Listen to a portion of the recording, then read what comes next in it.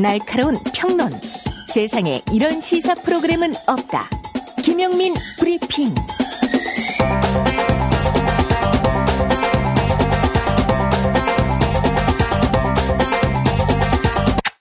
잠깐, 저기 손 드신 분, 뭐가 궁금하시죠? 너 이름이 뭐지? 네, 김용민입니다. 자, 글루타셀 스프레이. 지금 피부를 긁고 계십니까? 가려움 완화제. 글루타셀 스프레이를 뿌려보시기 바랍니다. 겨울만 되면 피부가 가려운 어른들은 물론이고 약을 사용하기 곤란한 아기나 임산부들까지 안심하고 꾸준히 사용할 수 있어서 좋은 반응을 얻고 있습니다. 다양한 사용 후기는 글루타셀 홈페이지에서 보실 수 있고요. 자세한 사용법은 유튜브에 있습니다. 순한 성분의 피부진정 화장품 글루타셀, 전국에 있는 글루타셀 취급 약국이나 인터넷에서 구입하실 수 있습니다. 다음 네피알입니다. 오픈 홍보 기념일 단체 선물이 필요하시다면 네피알을 참고하시기 바랍니다.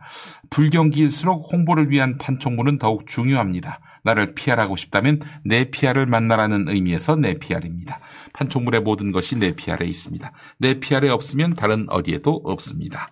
수건, 물티슈 같은 생필품부터 라이터, 티셔츠, USB까지 검색창에 네피알로 검색하시거나 전화상담 032-519-4800으로 문의해 주시기 바랍니다. 사장님이 정말 친절하십니다. 자, 7,000원 운전자 보험입니다. 진단금과 수술비를 보장해주는 건강보험 얼마에 가입하고 계십니까? 암, 뇌졸중, 심근경색 진단금과 수술비 상해 보장까지 월 2만 원대고요. 보험료가 오르지 않습니다. 우리 집 화재보험 얼마에 가입하고 계십니까? 화재 보장과 화재 배상 책임, 가전제품 고장 수리비까지 월 5,800원입니다. 2020년에 개정된 운전자 보험 얼마에 가입하고 계십니까? 자가용 월 7,000원이고 영업용 차량은 월 15,440원입니다. 현재 납부하고 계신 보험료가 부담되신다고요? 상담하시기 바랍니다. 17년차 설계사가 모든 보험을 분석하고 설명해 드립니다.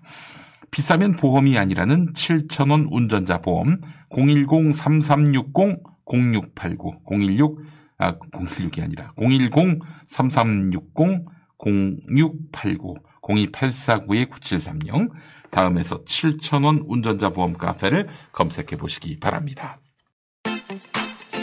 지희야, 너 왜 남자 로션을 써? 이거 남자친구 건데 써보니까 너무 좋아서. 뭐가 좋은데? 부활초라는 신비한 식물에 멀티비타민, 비피다, 락토바실러스, 히알루론산, 위치하젤 등등 아낌없이 넣은 남자 올인원 로션이거든. 어머, 웬만한 여자 로션보다 좋네. 부활초의 신비한 생명력, 그리고 12가지 피부 케어 성분을 한 번에. 남자 피부 이거 하나면 끝. 룩백 올인원 로션. 대용량 구성의 1+1 이벤트 중이니 놓치지 마세요. 검색창에 룩백을 검색하세요.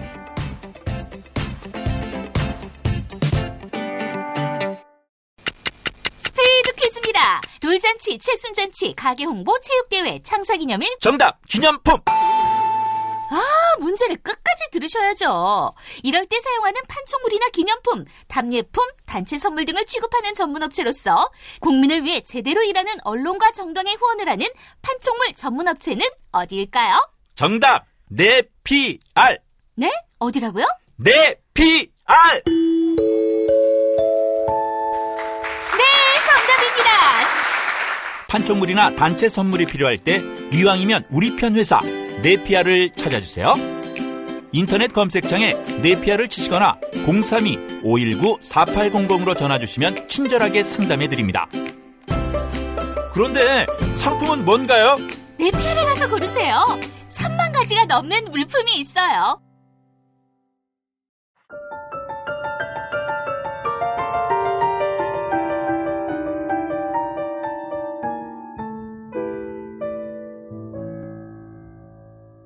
사실 여러분들이 원하는 나라는 뭡니까? 내가 보기엔요, 다른 건 아니라고 생각합니다. 여러분이나 내가 원하는 나라라는 것은 다름이 아니고 일하고 부지런한 사람이 살 수 있는 세상입니다. 가난한 사람이 큰 소리 칠 수 있는 세상입니다. 부정부패라서 돈을 벌고 사람을 지고 권력을 진 사람이 큰 소리 치는 세상이 아니고 가난하고 부지런한 사람이 살 수 있고 큰 소리 칠 수 있는 세상을 맹길자는 겁니다. 그리고 또 하나 여러분들이 원하는 건 뭐요? 양심 있는 사람이 통하는 세상이요. 가령 국가공무원 예만 듭시다. 말 따라서 아무리 좋게 일을 하고 아무리 부지런하게 일하면 뭐합니까? 학벌이 있다든가 무슨 지연이 있다든가 아첨을 잘한다든가 이러지 않아가지고서는 양심만 갖고는 자기 능력을 발휘할 수 없는 세상입니다. 그러니까 여기는 능력이 원천적으로 죽은 세상이요. 국민 여러분, 민주주의 딴 거 아닙니다. 양심 있고 능력 있는 사람이 살 수 있는 세상을 맹기는 것이 그게 민주주의입니다. 1987년 13대 대통령 선거. 민중 후보로 나선 백기환. 그가 꿈꾸는 나라의 이상. 야학에서 노동자와 빈민에게 글을 가르치던 백기환은 4.19 혁명 당시 시민항쟁에 동참했고 의형제다시피 했던 장준하 선생과 함께 유신독재 반대 투쟁을 전개했는데 1990년 회고. 장준하 선생이 수사를 안 받고 버티는 겁니다. 백기환이한테는 손대지 말아라. 그분이 돌아가서 6개월 동안 전원을 울었습니다. 손톱까지 뽑히는 모진 고문. 거구가 바짝 야윌 정도로 옥고를 치르며 장편시 몇귀나리를 썼습니다. 새날이 올 때까지 등 들리지 말라. 패배 앞에서 비장한 의지를 드러낸 그의 시는 광주민주화운동 이듬해인 1981년 임을 위한 행진곡으로 울려 퍼졌습니다. 새날이 올 때까지. 지팡이를 짚은 백발의 투사는 멈추지 않았습니다. 나이가 들어 육체가 쇠잔해졌고 병까지 얻었지만 그는 자신이 가야 할 곳이 있다고 믿었던 터.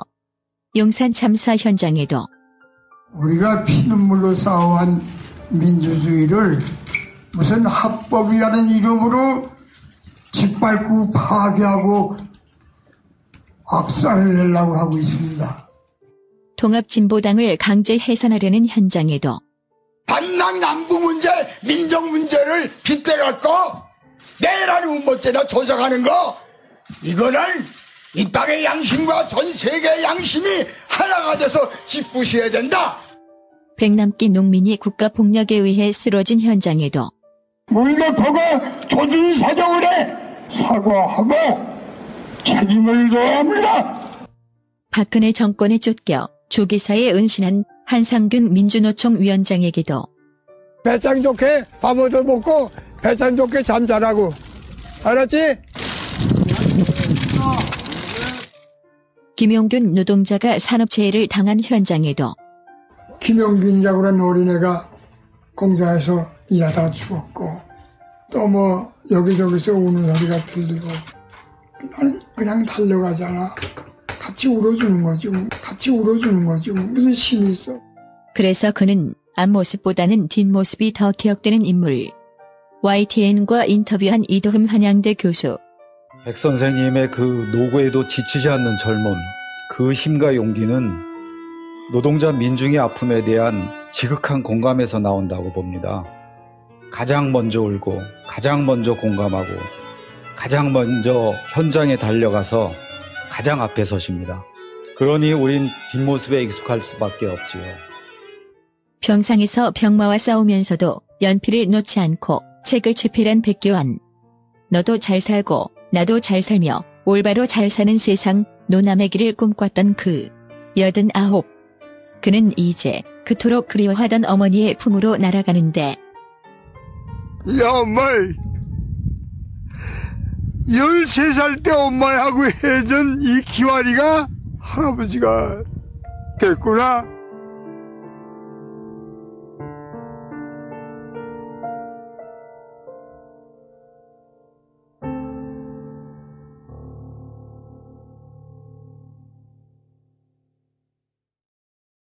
안정적으로 정제된 유황과 제주도산 마유를 원료로 사용하는 디아페비노. 유황의 살균 효과로 습진이나 가려움증, 땀띠, 여드름 등 피부 트러블에 좋습니다. 유황 온천에 다녀온 듯 점차 피부가 보들보들해지는 효과 느껴보세요. 세안만이 아닌 샤워 때도 꼭 사용해 보시기 바랍니다. 몸이 건조해지시는 부모님께 선물하셔도 정말 좋습니다. 검색창에 디아페비노 검색해 주세요. 야야야, 잘 들어봐. 내가 오늘 버스를 탔는데 말이야. 내 앞에 한 명. 학생입니다. 2명. 학생입니다. 드디어 내가 딱 찍는데 글쎄. 거북입니까? 어이가 없네. 뻐근한 거북목, 구부정한 어깨, 뒤틀린 골반까지 바디로직 탱크탑과 타이즈로 자세 바로 잡으세요. 남녀노소 누구에게나 좋은 바디로직. 지금 소중한 분께 바른 자세를 선물하세요. 바디로직.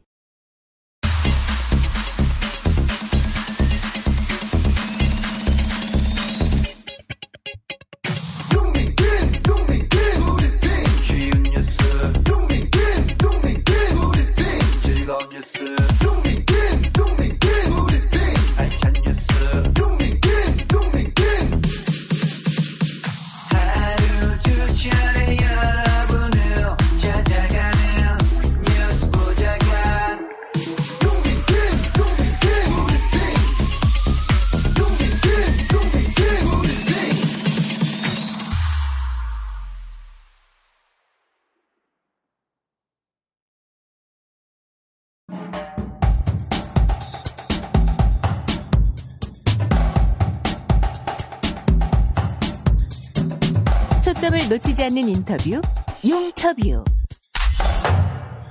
네, 오늘 민동기 미디어 평론가 연결해서 최근에 조선일보 부수 조작 사태 상세히 짚어보도록 하겠습니다. 민동기 기자님 나와 계시죠? 예, 안녕하십니까. 예, 이렇게 또 국물 없는 기자회가 아니라 김용민 브리핑에서 연결을 하게 됐습니다. 네. 사안이 워낙 심각한데 보도가 안 돼요. 아니, 왜 이게 보도가 안 될까요?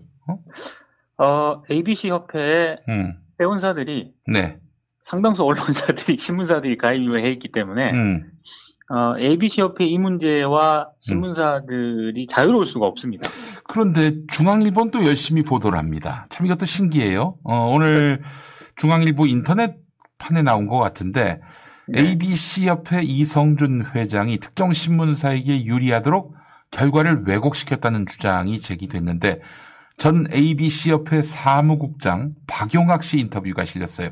그러니까 특정 신문이라 하면 조선일보를 얘기하는 걸까요? 그러니까 이게 특정 신문 조선일보뿐만 아니고요. 그 이성준 회장이 한국일보. 그렇죠. 한국일보 편집국장을 했고 대표이사도 했고 언론진흥재단 이사장도 영입을 했는데 그래요. 근데 이 인터뷰 내용을 보면은 정무적 판단을 앞세워서 적극적으로 개입을 했다라고 돼 있거든요. 네. 근데 이 정무적 판단이라고 하는 게 제가 봤을 때 특정 신문사에게만 유리하도록 하면 다른 신문사들이 반발할 수 있기 때문에 그때그때 상황에 따라서 아마 회장의 의도대로 여러 가지로 좀 조율을 하거나 그런 게 아니었을까 싶습니다. 아니, 참, 있는 그대로 밝히면 되지, 나 참 이해를 할 수가 없어요. 그렇죠. 그게 문제인 거죠. 아니, 여기에 마사지를 할 이유가 뭐가 있어요? 그러니까 이게 어느 정도인지 저도 이제 인터뷰 내용을 보고요. 네. 회장이 굉장히 적극적으로 개입을 했던 것 같습니다. 이를테면 밑에 직원들에게 지시를 할 거 아닙니까? 그렇죠. 이 부수를 임의적으로 좀 수정을 해라. 이렇게 이 요청을 하거나 지시를 하면은, 분명 따르는 직원도 있을 거고 반발하는 직원도 있을 것 같은데. 부당한 업무 지시니까. 예. 그렇죠. 근데 반발하는 그런 직원들 같은 경우에는, 아예 그 업무에서 주요 신문사의 유가 부수를 확인하는 그런 업무에서 배제를 했다는 거예요. 아, 그래요? 그러니까 자기 말 잘 듣는 직원은 또 주요 신문사 이 유가 부수 집계하는데도 배치를 하고 네. 이러다 보니까 이제 계속 ABC 협회의 유가 부수 발표가 이거 믿을 수 있는 거냐 도대체. 근데 이런 의문이 제기가 되는 거죠. 우리 시청자분들은 다 알아들으실 얘기겠지만은 이게 뭐냐면은 다시 한번 우리 모르시는 분들을 위해 정리하자면 ABC 협회라는 곳이 있습니다. 민간 단체인데 여기서 말하자면 종이 신문들 몇 부 찍는지 조사하는 곳인데 신문사가 밝힌 게 예를 들면 100부면은 이 100부를 정말 찍는지 이 100부가 말하자면 구독자의 선택에 의해서 찍히는 100부인지 이런 것들을 감시하고 조사하는 데 아니에요. 그래서 그렇죠. 광고주들한테 이 신문은 독자가 100명인데 100부를 찍는다고 합니다. 우리가 조사해 봤는데 그 100부 정말 유료 구독 독자가 선택한 것이다. 이렇게 정보를 제공해 주는 곳인데 지금 그 ABC 협회 그 어느 곳보다도 가장 정확하고 공정한 잣대로 심사를 그 조사를 해서 이 백부 예컨대 이제 이 백부라고 했을 때 이 백부가 얼마만큼 그 독자들에게 유료 구독되는지를 밝혀야 하는데 여기 ABC 협회장이 지금 말하자면 사수를 써가지고 그 직원들로 그렇죠. 하여금 이 조작하라 이렇게 지시를 한 것이고 여기에 그 저항하는 직원들은 조사 업무에서 배제를 시켰다 이런 얘기 아닙니까? 그렇죠. 네. 야, 이건 진짜 아니 이러면 ABC 협회 문 닫아야 되는 거 아닙니까? 그러니까 지금 ABC 협회의 신뢰성, 공신력 자체가 굉장히 좀 심각한 상황에 처해 있는 것 같은데요. 중앙일보 인터뷰 외에도 네. 뭐 어제 국물 없는 기자회에서도 얘기를 했습니다만 미디어 오늘이 보도한 내용을 보면은 이제 이게 내부 제보가 이제 문체부에 이제 진정서가 접수가 돼가지고 문체부가 이게 실사에 나섰거든요. 일단 뭐 표본지국이라고 ABC 협회가 실사 나가는 그 지국이 있습니다. 네. 그 9곳 정도의 조선일보 표본지국 보고부스를 문체부가 실사를 해보니까 네네네.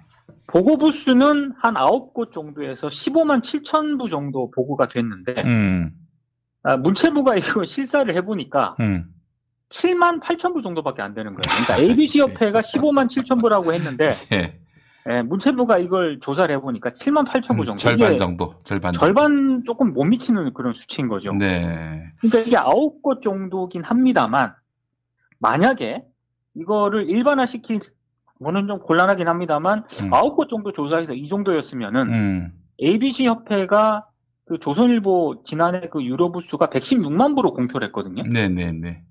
이거 믿을 수 있는 건가? 대략 한 그 절반쯤 될 것이다라고 우리가 추정할 수가 있는 거예요. 그렇죠. 예. 아, 그래요. 그 참 어처구니 없는 일이 아닐 수가 없는데 조선일보는 당연히 책임이 있죠. 그렇죠? 당연히 책임이 있죠. 자기들이 몇 부가 팔려나갔는지 ABC 협회보다도 많이 알 텐데. 네. 116만 부를 찍었다고 ABC 협회가 판단하게끔 만든 주역이 바로 조선일보란 말이에요. 네. 사기를 친 셈인데 이 조선일보가 이에 대해서 책임을 좀 져야 되지 않겠는가 하는 생각이 드는데 뭐 관련해서 보도는커녕 뭐 사과는커녕 보도도 안 하고 있어요. 그러니까 이 신문사 쪽에서 아무래도 좀 부풀려서 보고를 할 가능성이 많지 않습니까? 네네네. 그럼 ABC 협회가 이걸 제대로 조사를 해야 되는데 지금 나오는 정황들이라든가 보도를 보면 이게 제대로 안 했다는 그런 증거가 나오고 있는 거거든요. 그렇죠. 예. 그러니까 여기까지는 그냥 아니 어떻게 그럴 수 있느냐 이렇게 윤리적 도덕적 차원에서 문제 제기를 할 수 있는데 만약에 그 신문사들하고요. 네. ABC 협회가 이 유가 부수를 허위로 이렇게 발표하는 과정에서 네. 서로 뭐 유착 관계가 만약에 확인이 된다거나 그러면 이제 폭발해야죠. 폭발을 해야 됩니다. 그거는. 이 정도 되면은 단순히 도덕 윤리적 차원이 아니라 이건 형사적 책임도 물어야 돼요. 그렇죠. 예. 형사적 책임까지 물어야 되는 그런 상황이고요. 더더군다나 이 유료 부수가 왜 중요하냐면은 정부가 이 정부 광고를 집행을 하지 않습니까? 그렇습니다. 그 광고 단가를 결정을 하는데 그 표본 근거가 되는 게 ABC 협회 유료 부수입니다. 그러니까 세금이 들어간다는 그런 얘기인데 만약에 이 ABC 협회가 발행하는 유가 부수가 이런 식으로 조작이 됐다면 이거는 세금 낭비인 거고요. 네네네. 그러면 이거는 차원이 다른 문제인 거죠. 이명박 정권 때 말이죠. 유인촌 씨가 문화체육관광부 장관으로 있을 때 제가 기억하기로는 그때 정부 광고 받으려면 ABC 협회에 가입하라. 그렇죠. 그랬었어요. 네. 근데 이 ABC 협회가 봤더니 그 조중동 부수를 또 부풀린 걸 감시도 못하고 있는 그대로 다 통과시켜줬다. 조선일보가 116만 부라고 했으니까 116만 부로 하자.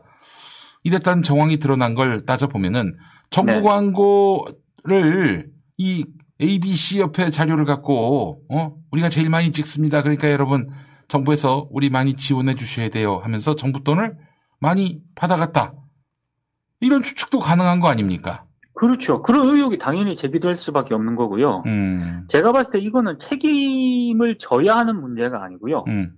정부가 책임을 물어야 되는 그렇지. 상황입니다. 여기서 그냥 조사하고 망신 주고 이걸로 끝날 게 아니라 그렇죠. 조선일보 부수는 116만 부가 아니라 그보다 절반밖에 안 된다. 이렇게 하면서 정부 광고료도 깎아야 되고 또 그동안 정부를 속여왔던 것에 대해서 구상권 청구까지 해주면 참 좋을 텐데 뭐 그것까지 제가 보니까 이게 지금 정부 훈령으로 2009년에 그 ABC 협회 부수 인증을 받은 매체만 정부 광고를 게재할 수 있다라고 이렇게. 그러니까 그게 바로 유인촌 때. 그렇죠. 근데 이거를 아예 정부 훈령을 뭐 수정을 하든가 아니면 개정을 하든가.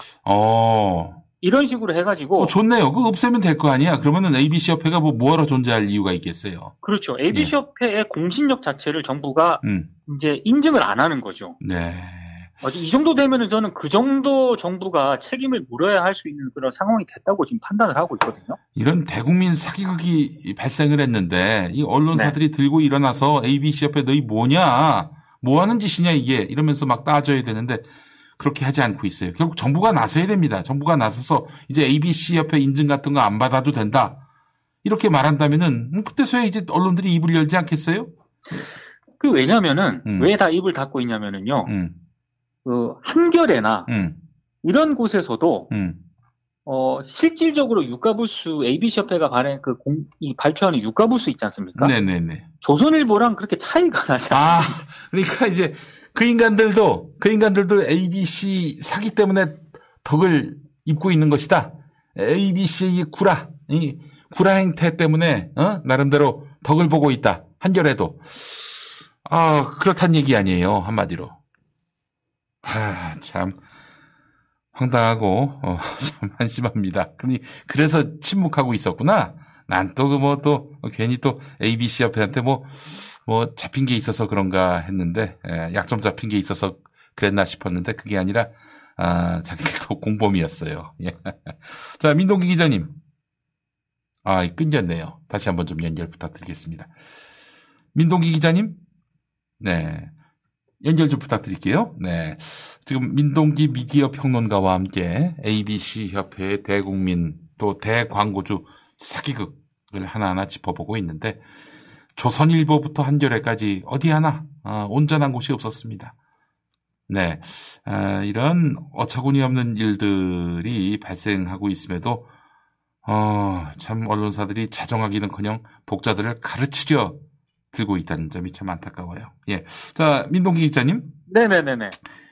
저희 평화나무가 오늘 고발하기로 했습니다. 예. 그래요. 어떻게 보세요? 김어준 뉴스공장 얘기 말씀하시는 거죠? 그렇죠. 김어준의 뉴스공장을 없애겠다 이런 서울특별시장 예비 후보들 싹 고발했어요. 예. 저는 적절한 그런 고발 조치라고 생각을 합니다. 네. 말이 안 되는 거거든요. 예. 아니, 마찬가지예요. 여당 후보가 TV조선의 아무개 프로그램, 아무개 진행자 바꿔라. 이러면 가만히 있을까요? 벌써 아마 난리가 났을 겁니다. 네. 그래요. 근데 오히려 사안의 심각성에 비해서는 앞서 ABC 협회는 전혀 보도가 안 되고 있는 경우고요. 이번 사안 같은 경우에는 언론들이 핵심을 비틀어서 지금 핵심을 제대로 전달 안 하고 있는 그런 상황이라고. 김어준이가 미우니까 김어준 욕하는 용도로서 또 이걸 악용하고 있는 거예요. 예. 네네. 그래요. 미디어스 하나만 떨렁 보도를 했네요. 예, 저희가 또 이렇게 고발하기로 했는데. 네네.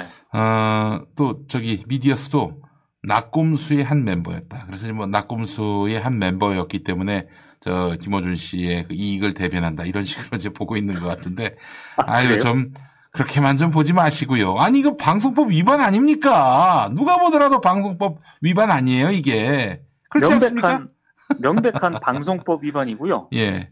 더더군다나 판단할 수 있는 권한은 1차적으로 제작진에게 있고 만약에 뉴스공장이나 김어준 진행자에 대해서 정말 심각한 어떤 문제가 있다고 판단을 했을 때 그렇죠. 최종 권한은 서울시 미디어재단인 TBS 이사회에 있습니다. 그래요. 예. 서울시장 후보들이 더더군다나 예비 후보들이 이런 식으로 왈가왈부할 사안은 절대 아니죠. 네. 알겠습니다. 자, 오늘 민동기 기자님 말씀 잘 들었습니다. 네, 고맙습니다. 진시황의 불로초라던 산삼, 그리고 재벌들만 먹던 산삼이 우리 곁에 왔습니다. 면역 관리의 새로운 해법, 이제 산삼을 홍삼 값에 만나시기 바랍니다. 농약 한 방울, 비료 한 톨 없이 백두대간 고산지대에서 자연이 키운 7년근 산양산삼 추출액 99%, 첨가물 제로의 산삼진 99를 하루 단돈 6,000원 커피값으로 만나보실 수 있습니다. 검색창에 산삼진 99로 검색하시거나 1688-3323으로 문의해 주시기 바랍니다. 김용민닷컴에서도 압도적 최저가에 만나실 수 있습니다. 퇴소했을 때는 근데 솔직히 짐이라고 해봤자 뭐 없잖아. 이불 하나면요? 이불 캐리어도 없었어. 그냥 박스에 해서 한 박스 나왔어. 보육원의 아이들은 18살이 되는 해에 보육원을 나옵니다. 이들의 자립에 대해 생각해 본 적이 있나요? 당신의 기부로 이제 막 홀로 서기를 시작한 아이들이 건강하게 자립할 수 있습니다. 18 어른 캠페인에 기부해주세요. 아름다운 재단. 여러분은 고밍아웃을 들어봤습니까? 보육원을 나온 아이들은 처음으로 보육원 출신임을 털어놓는 순간이 두렵고 어려운 순간이기 때문에 고밍아웃이라고 자조한다고 합니다. 보육원에서 자랐다는 말이 왜 이렇게 어려워야 할까요? 보육원에서 자란 사실을 아무렇지 않게 이야기하는 사회, 고밍아웃을 하지 않아도 되는 사회가 됐으면 좋겠습니다. 아름다운 재단 18 어른 캠페인에 많은 관심 부탁드립니다.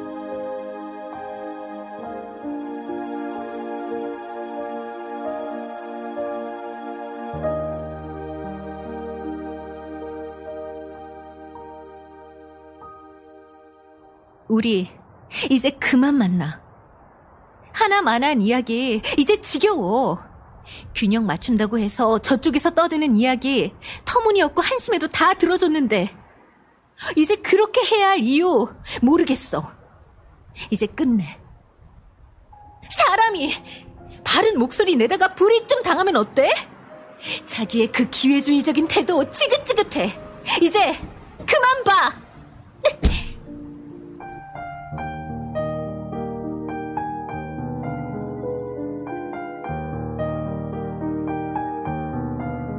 그렇게 시청자는 떠났습니다. 그리고 할 말 하는 김용민 품에 안겼습니다.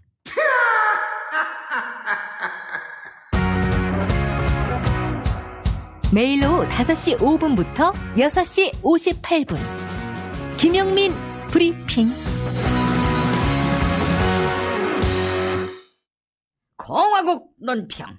경애하는 지도자 윤석열 동지와 그의 사랑하는 아내 줄리 앙뚜아네트 동지께서는 검찰의 직접 수사권 피지를 골자로 하는 중대범죄수사청 설치법을 추진하고 있는 더불어민주당 국회의원 황운하에 대한 강도 높은 국가적 중대 조치를 취하실 계획을 표명하시고 일선 검사들에게 황운하에 대한 총공세를 지시하시었다.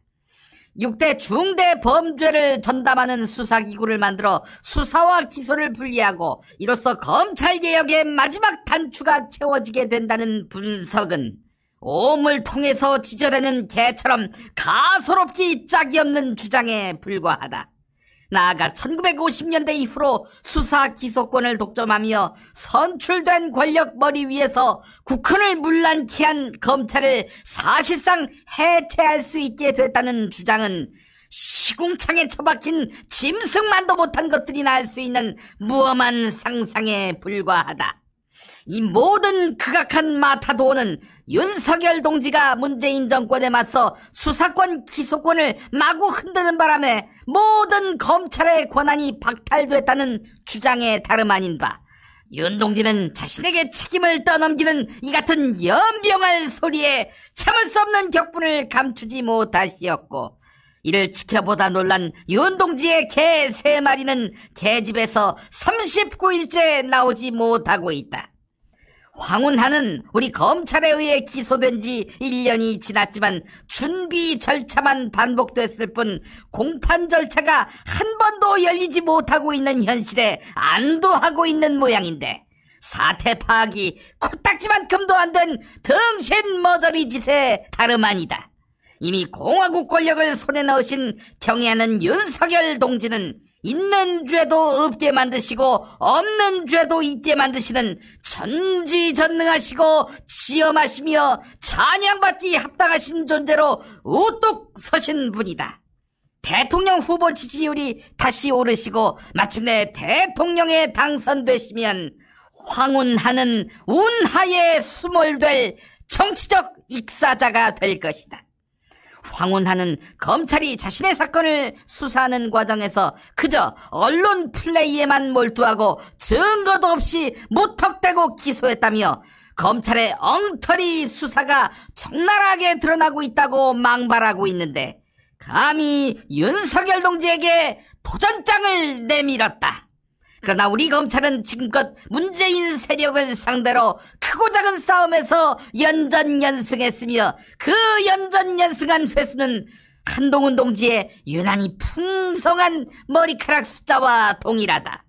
게다가 한동훈 동지가 최근 축지법을 연마하셔서 법무연수원 진천 본원 부근 저수지에서 솔잎으로 물 위를 걸으셨다는 소문이 나돌고 있다. 황운하는 윤석열 동지에 대한 능멸을 당장 그치고 내부 전열을 정비하는 대로 우리 검찰의 칼을 받아야 할 것이다. 우리의 기준과 우리의 원칙과 우리의 규범은 윤석열의 입이며 윤석열의 손가락이며 윤석열의 초심을 잊지 말아야 할 것이다. 이로써 이루어진 윤석열 사단의 일심단결은 그 무엇으로도 허물지 못할 것이며 그 위력 앞에 적대 세력들이 벌리는 반공화국 대결 책동은 산산이 부서지고야 말 것이다. 너 나한테 한 번만 더 손대면 그땐 피똥 싼다? 피똥까지는 아니고 피눈물은 흘릴 수 있습니다. 위중한 시기에는 외출을 삼갑시다. 김용민 TV 이기자 코로나19 캠페인이었습니다.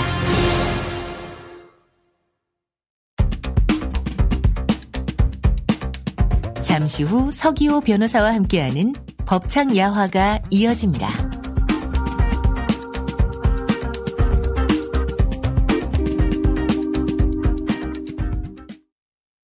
김용민입니다. 제가 책을 썼습니다. 마이너리티 이재명. 도정 지지율 80%. 경기도지사 이재명. 벨트에 감겨들어 뭉개져버린 제 손가락을 보고 프레스 사고로 비틀어져 버린 제 왼팔을 보고 장애와 인권을 비관해 극단적 시도를 2번이나 하는 저를 보고 또 우셨습니다. 죄송합니다, 어머니. 역경은 그를 더욱 단단하게 했다. 기득권자와 싸우지 않으면 적폐 청산과 공정사회 건설은 불가능합니다. 유능한 진보를 증명하고 확장성을 증명한 이재명. 소년공에서 1360만 도민의 심부름꾼으로 이재명의 대동세상을 향한 발걸음을 주목합니다. 마이너리티 이재명, 김용민이 썼습니다. 지식의 숲, 인터넷 서점에 있습니다.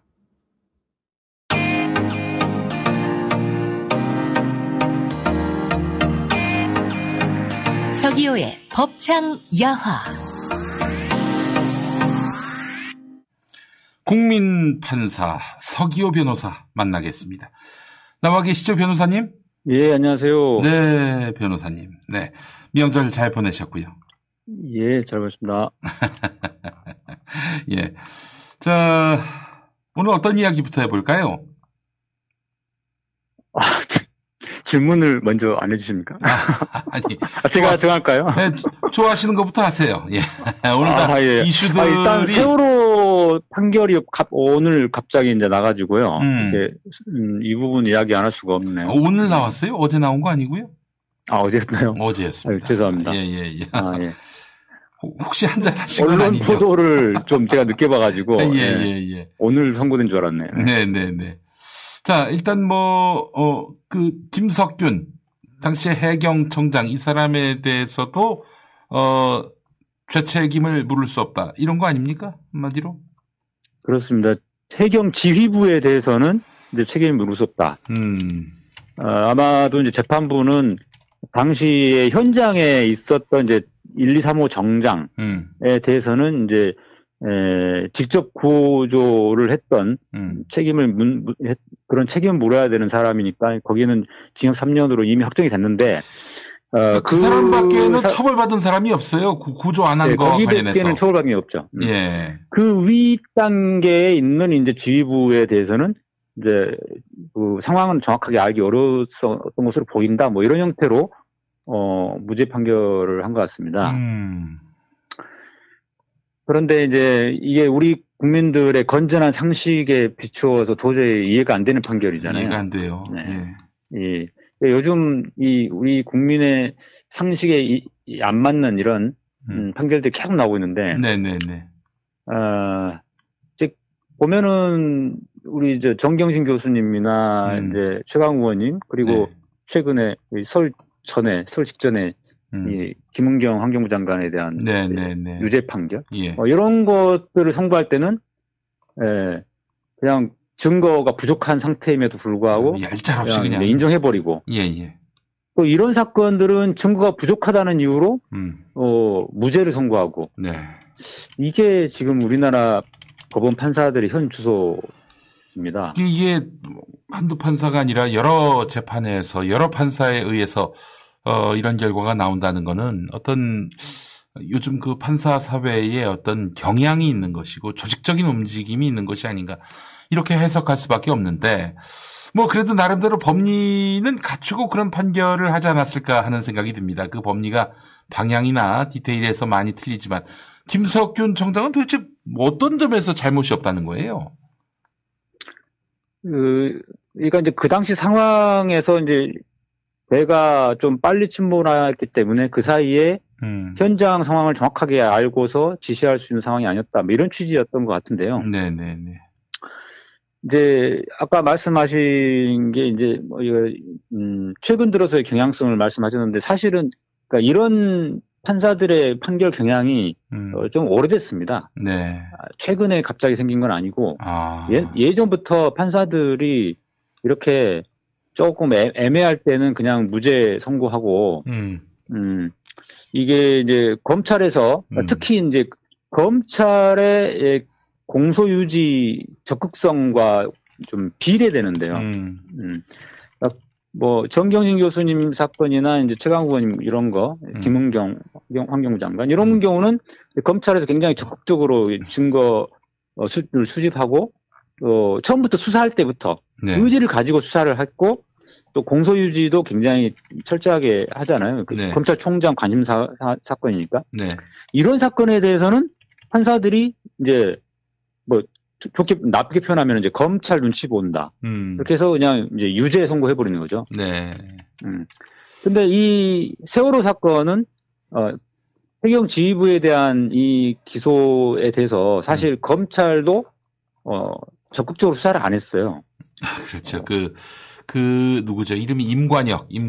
예. 네, 그렇죠. 그러니까 이제 이 해경 지휘부의 책임을 묻다 보면은 또 이제 그 윗단계로 또 이제 대통령 청와대까지 다 올라가니까 차단을 하는 거죠. 그래서 검찰 스스로가 애시당초에 수사를 제대로 열심히 안 했고 그러다 보니까 이제 판사도 이 부분에 대해서 그냥 증거 부족하다는 이유로 무죄를 선고해 버린 거죠. 한마디로 얘기해서 그 검찰이 엉성하게 수사했고 그래서 무죄가 나올 수밖에 없도록 공소장을 짰다 이렇게 봐야 되겠네요. 예. 그런 부분이 판사에게도 영향을 미치는데요. 그렇다고 해서 제가 판사를 두둔하는 게 아니고 판사들이 그럼에도 불구하고 이런 사건에 대해서는 이제 우리 국민들의 건전한 상식에 비추어 볼 때 이런 것들을 좀 더 증거를 완화시켜서 이게 공모로 인정을 해야 되는데 그렇지 않고 어떤 국민의 건전한 상식의 관점보다는 검찰의 관점에서 사건을 본다는 거죠. 알겠습니다. 지금 우리 애청자분들은 정경심 교수 2심 재판 판사가 바뀌었다면서요? 예, 그렇습니다. 그 심담 판사. 심담 판사하고요. 예. 그다음에 엄상필 판사라고 제가 잘 모르는 분인데. 네. 심담 판사는 좀 아십니까? 대학 동기이긴 한데요. 아, 그러시구나. 별로 안 친하게 지내서 잘 모릅니다. 아니, 근데 뭐, 이것만 여쭤볼게요. 뭐, 우리 편이냐 아니냐, 이런 저차원적인 질문이 아니라, 맛이 간 사람입니까? 아니면 제대로 정신이 바뀐 제가 사람입니까? 사실은 잘 모르는 이유가요. 예. 대학 동창임에도 불구하고 잘 모르는 이유가 이 친구는 공부만 했어요. 그래서 일찍 합격을 했습니다. 제가 기억하기로 아마 4학년 때, 5학년 때인가 아마 합격한 걸로. 그래서 이제 저는 이제 학생운동하고 뭐 이러느라고 공부를 안 했던 사람이고, 그래서 가까워지기 힘들었죠. 가깝게 지내고 싶었으나, 가깝게 지내지 못했습니다. 그런데 뭐 공부만 했던 사람이라고 해서 꼭 엉터리 판결이 나오는 건 아니니까. 아니, 뭐, 이재명 지사 관련해서 1심 판결문을 제가 봤는데, 굉장히 합리적으로, 법리에 충실하게 판단을 했어요. 예. 그렇죠. 이재명 지사님에 대해서 1심 판결했죠. 네네, 무죄 판결. 그때 무죄 판결을 했어요. 그래서, 뭐, 그걸 보면은, 그렇게 이상한 판사는 아니다라고 생각할 수 있지 않을까. 네. 일단 기대를 한번 해보겠습니다. 그 사람들은 서울 서부지법에 가서 잘 지내나 모르겠습니다. 권성수, 김선희. 다음 주 월요일 날, 이제, 이동을 합니다. 그러니까 임정혁 인사 발표가 한 2주 전에 나오고요. 네. 준비하고 뭐 하는 시간 때문에 좀 일찍 납니다. 인사 발표가. 서울에서 서울로 옮겨가는데 아직은 지금 짐 싸고 있을 겁니다. 그래요. 네. 알겠습니다. 빨리 그냥 변호사 기업했으면 좋겠어요. 우리 좋은 우리 서기호 판사님 같은 분은 좀 법원으로 돌아갔으면 좋겠고. 그러게요. 지금 이번에 엉터리 판결 선고한 사람들 다 서부지방법원으로 짐을 쌀 게 아니라 이 법원 바깥으로 짐을 싸야 되는데 알겠습니다. 변호사 사무실로 짐을 서울 외부 법원으로 갔으면 좋겠습니다. 서울 외부 법원. 서울 외부 법원. 그거 괜찮네요. 자, 그래요. 이 정경심 교수 2심 재판 맡을 심담 판사 얘기도 해봤고. 아니, 지금 윤석열이 패싱 당했다. 이번 검찰 인사에서. 추미애하고 박범계는 다를 바 없다. 이런 얘기 나오고 있는데 우리 판사님 어떻게 보셨어요? 일단 패싱 당했다는 말 자체가 사실 안 맞는 표현이고요. 왜냐하면 검찰청법에 검찰총장의 의견을 들어서 법무부 장관이 인사에 대해서 제청한다. 이렇게 돼 있기 때문에 당연하죠. 예. 말 그대로 의견만 들으면 되거든요. 그러니까 실제로 또 의견을 들었고요. 네. 그럼 패싱이 아니잖아요. 네. 그러니까 이제 여기서 말하는 패싱의 의미는 의견을 듣는 수준을 넘어서서 의견을 반영해야 되는데 반영을 안 했다. 이런 의미가 담겨 있기 때문에 언론에서 지금 패싱 이야기 나오는 것 자체가 사실 잘못된 관점으로 지금 접근하고 있는 거고요. 네. 그런 말도 안 되는 질문에 대해서 우리 박봉기 장관님은 또 친절하게 패싱한 적 없다. 충분히 설명까지 드렸다라고 해명을 친절하게 또 하셨어요. 왜 안 그러면 또 패싱 논란 더 가속화 뭐 이런 식으로 또 나오니까. 네. 꼴값을 떨고 있는 인간들입니다. 정말 꼴값을 떨고 있어요. 그래서 이런 패싱이라는 표현 자체도 굉장히 잘못된 프레임을 갖다 심어주면서 국민들 사이에 마치 검찰총장의 의견을 반영해야 되는 것처럼 근데 반영 안 했다. 이런 형태로 지금 막 언론 보도가 나오고 있는 거거든요. 네. 그다음에 또 한 가지는 또 그 부분이 또 이렇게 생각보다 국민들 사이에서 잘 안 먹혀 들어가니까 실제로 또 그 법무부 장관 우리 박범기 장관께서 충분히 의견도 듣고 또 설명도 다 했기 때문에 좀 약하거든요. 이 부분은. 이제 말 처음부터 막 무시를 했다거나 이런 식으로 나왔다 하면은 그거 가지고 계속 치고 갔을 텐데 그게 이제 좀 약하니까 오늘부터인가 어제부터인가는 뭐 신현수 그 민정수석 패싱. 네. 아니, 민정수석까지 패싱했다. 이제 이런 이야기를 좀 계속 올라. 청와대 민정수석이 왜 검찰 인사의 의견을 제시해야 됩니까? 그러니까 그 부분도 원래 말이 안 되는 건데 그 의무가 없는 거잖아요. 그렇죠. 의견을 제시할 권한도 없고 의무도 없어요. 그걸 들어야 될 의무도 없는 건데. 그게 더 이상한 거 아니에요? 청와대 인사가 검찰 인사에 입장 낸다는 것 자체가 그건 또 이상한 거 아니에요? 예, 그게 왜 그러냐면은 이제 이 조중동을 비롯한 국민의힘 쪽에서는 과거에 자기들이 그렇게 해왔거든요. 자기들이 옛날에 그렇게 해왔어요. 민정수석이 지시를 해가지고 사실상 청와대 민정수석을 통해서 검찰 인사가 좌지우지 되어 왔기 때문에 옛날 기준으로 자기들 기준으로 하면은 신현수 민정수석이 다 해야 되는데 거기는 전혀 내용을 모른다고 하더라. 이게 패싱 뭐 또 이야기가 나오는 건데, 그러니까 이 사람들이 다 이제 자기들이 하던 그 관행대로 안 따라 한다고 해서 자꾸 패싱 붙이는데 이게 법에도 없는 이야기를 지금 하고 있는 거거든요. 알겠습니다.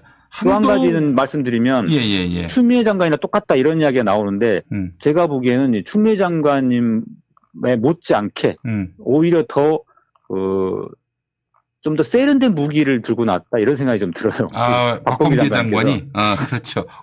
웃는 나체 또 웃는 낯으로 예의 있는 자세로 빅엿을 먹였어요. 그렇죠. 이 검찰총장을 만났을 때도 되게 공손한 자세로 경청하는 자세를 보여주고 겸손하게 윤석열 총장은 거만하게 막 이렇게 옷도 약간 쩍벌남 쩍벌남 같은 그런 거를 되게 잘하시더라고요. 네. 소위 말하는 모양을 갖추는 거. 그래요. 이게 굉장히 그래서 더 그런 부분들은 추미애 장관님보다 더 세다. 네.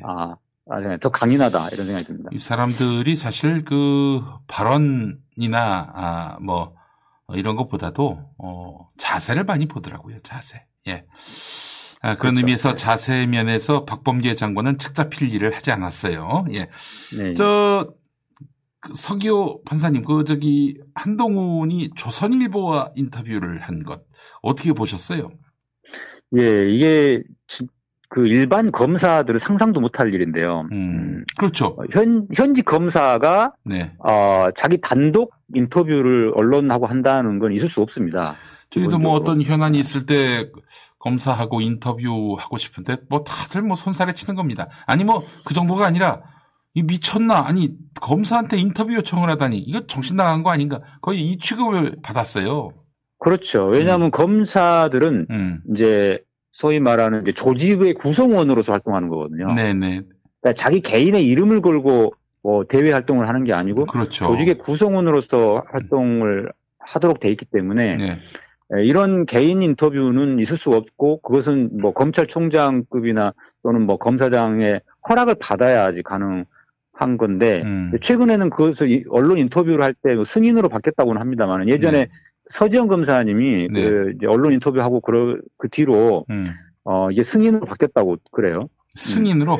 그전에는 보고만 허락이 아니라 승인, 사전 허가를 받아야 되는 건 아니고 아마 승인으로 바뀌었을 겁니다. 좀 한 단계 좀 낮춰졌군요. 예. 네. 그때 왜 그랬냐면 이제 서지영 검사님은 이제 자기 어떤 개인적인 것 때문에 인터뷰한 게 아니고 그렇죠. 피해자로서 인터뷰를 하신 거잖아요. 그럼요. 예. 네, 그것은 좀 차원이 다른 거죠. 공익적 차원에서의 인터뷰였죠. 예. 공익적 차원이죠. 그렇죠. 예. 근데 요거는 완전 사익적 차원.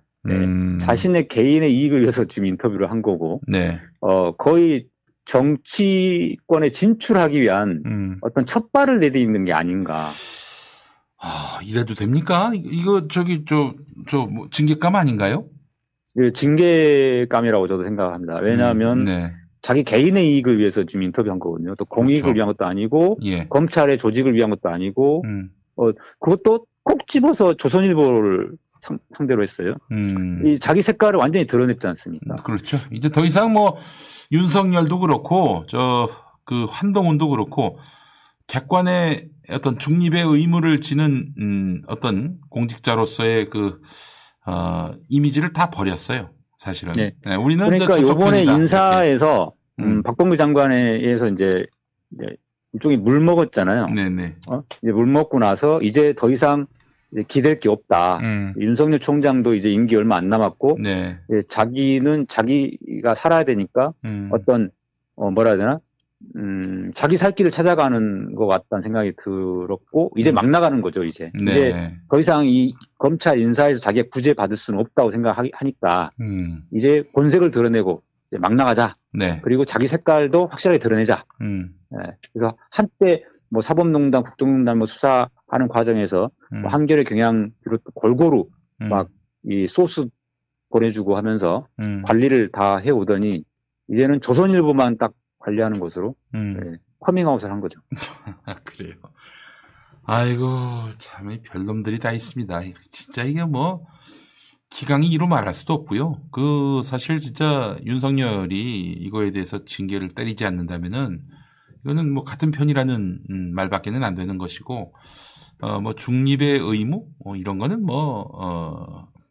그냥 뭐 걔한테 던져준 것이다.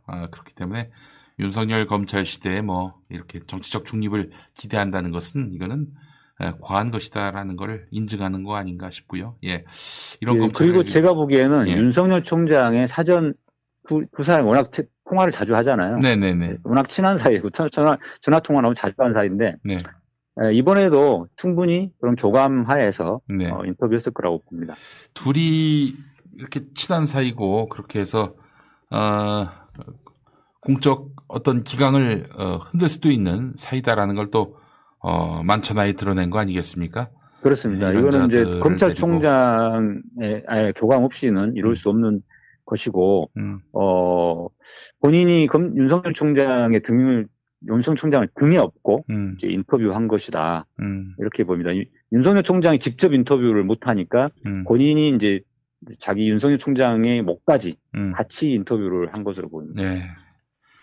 너희들끼리 다 해먹어라! 이런 얘기를 하면서 우리 서기호 판사님하고 마무리하겠습니다. 오늘 말씀 감사합니다.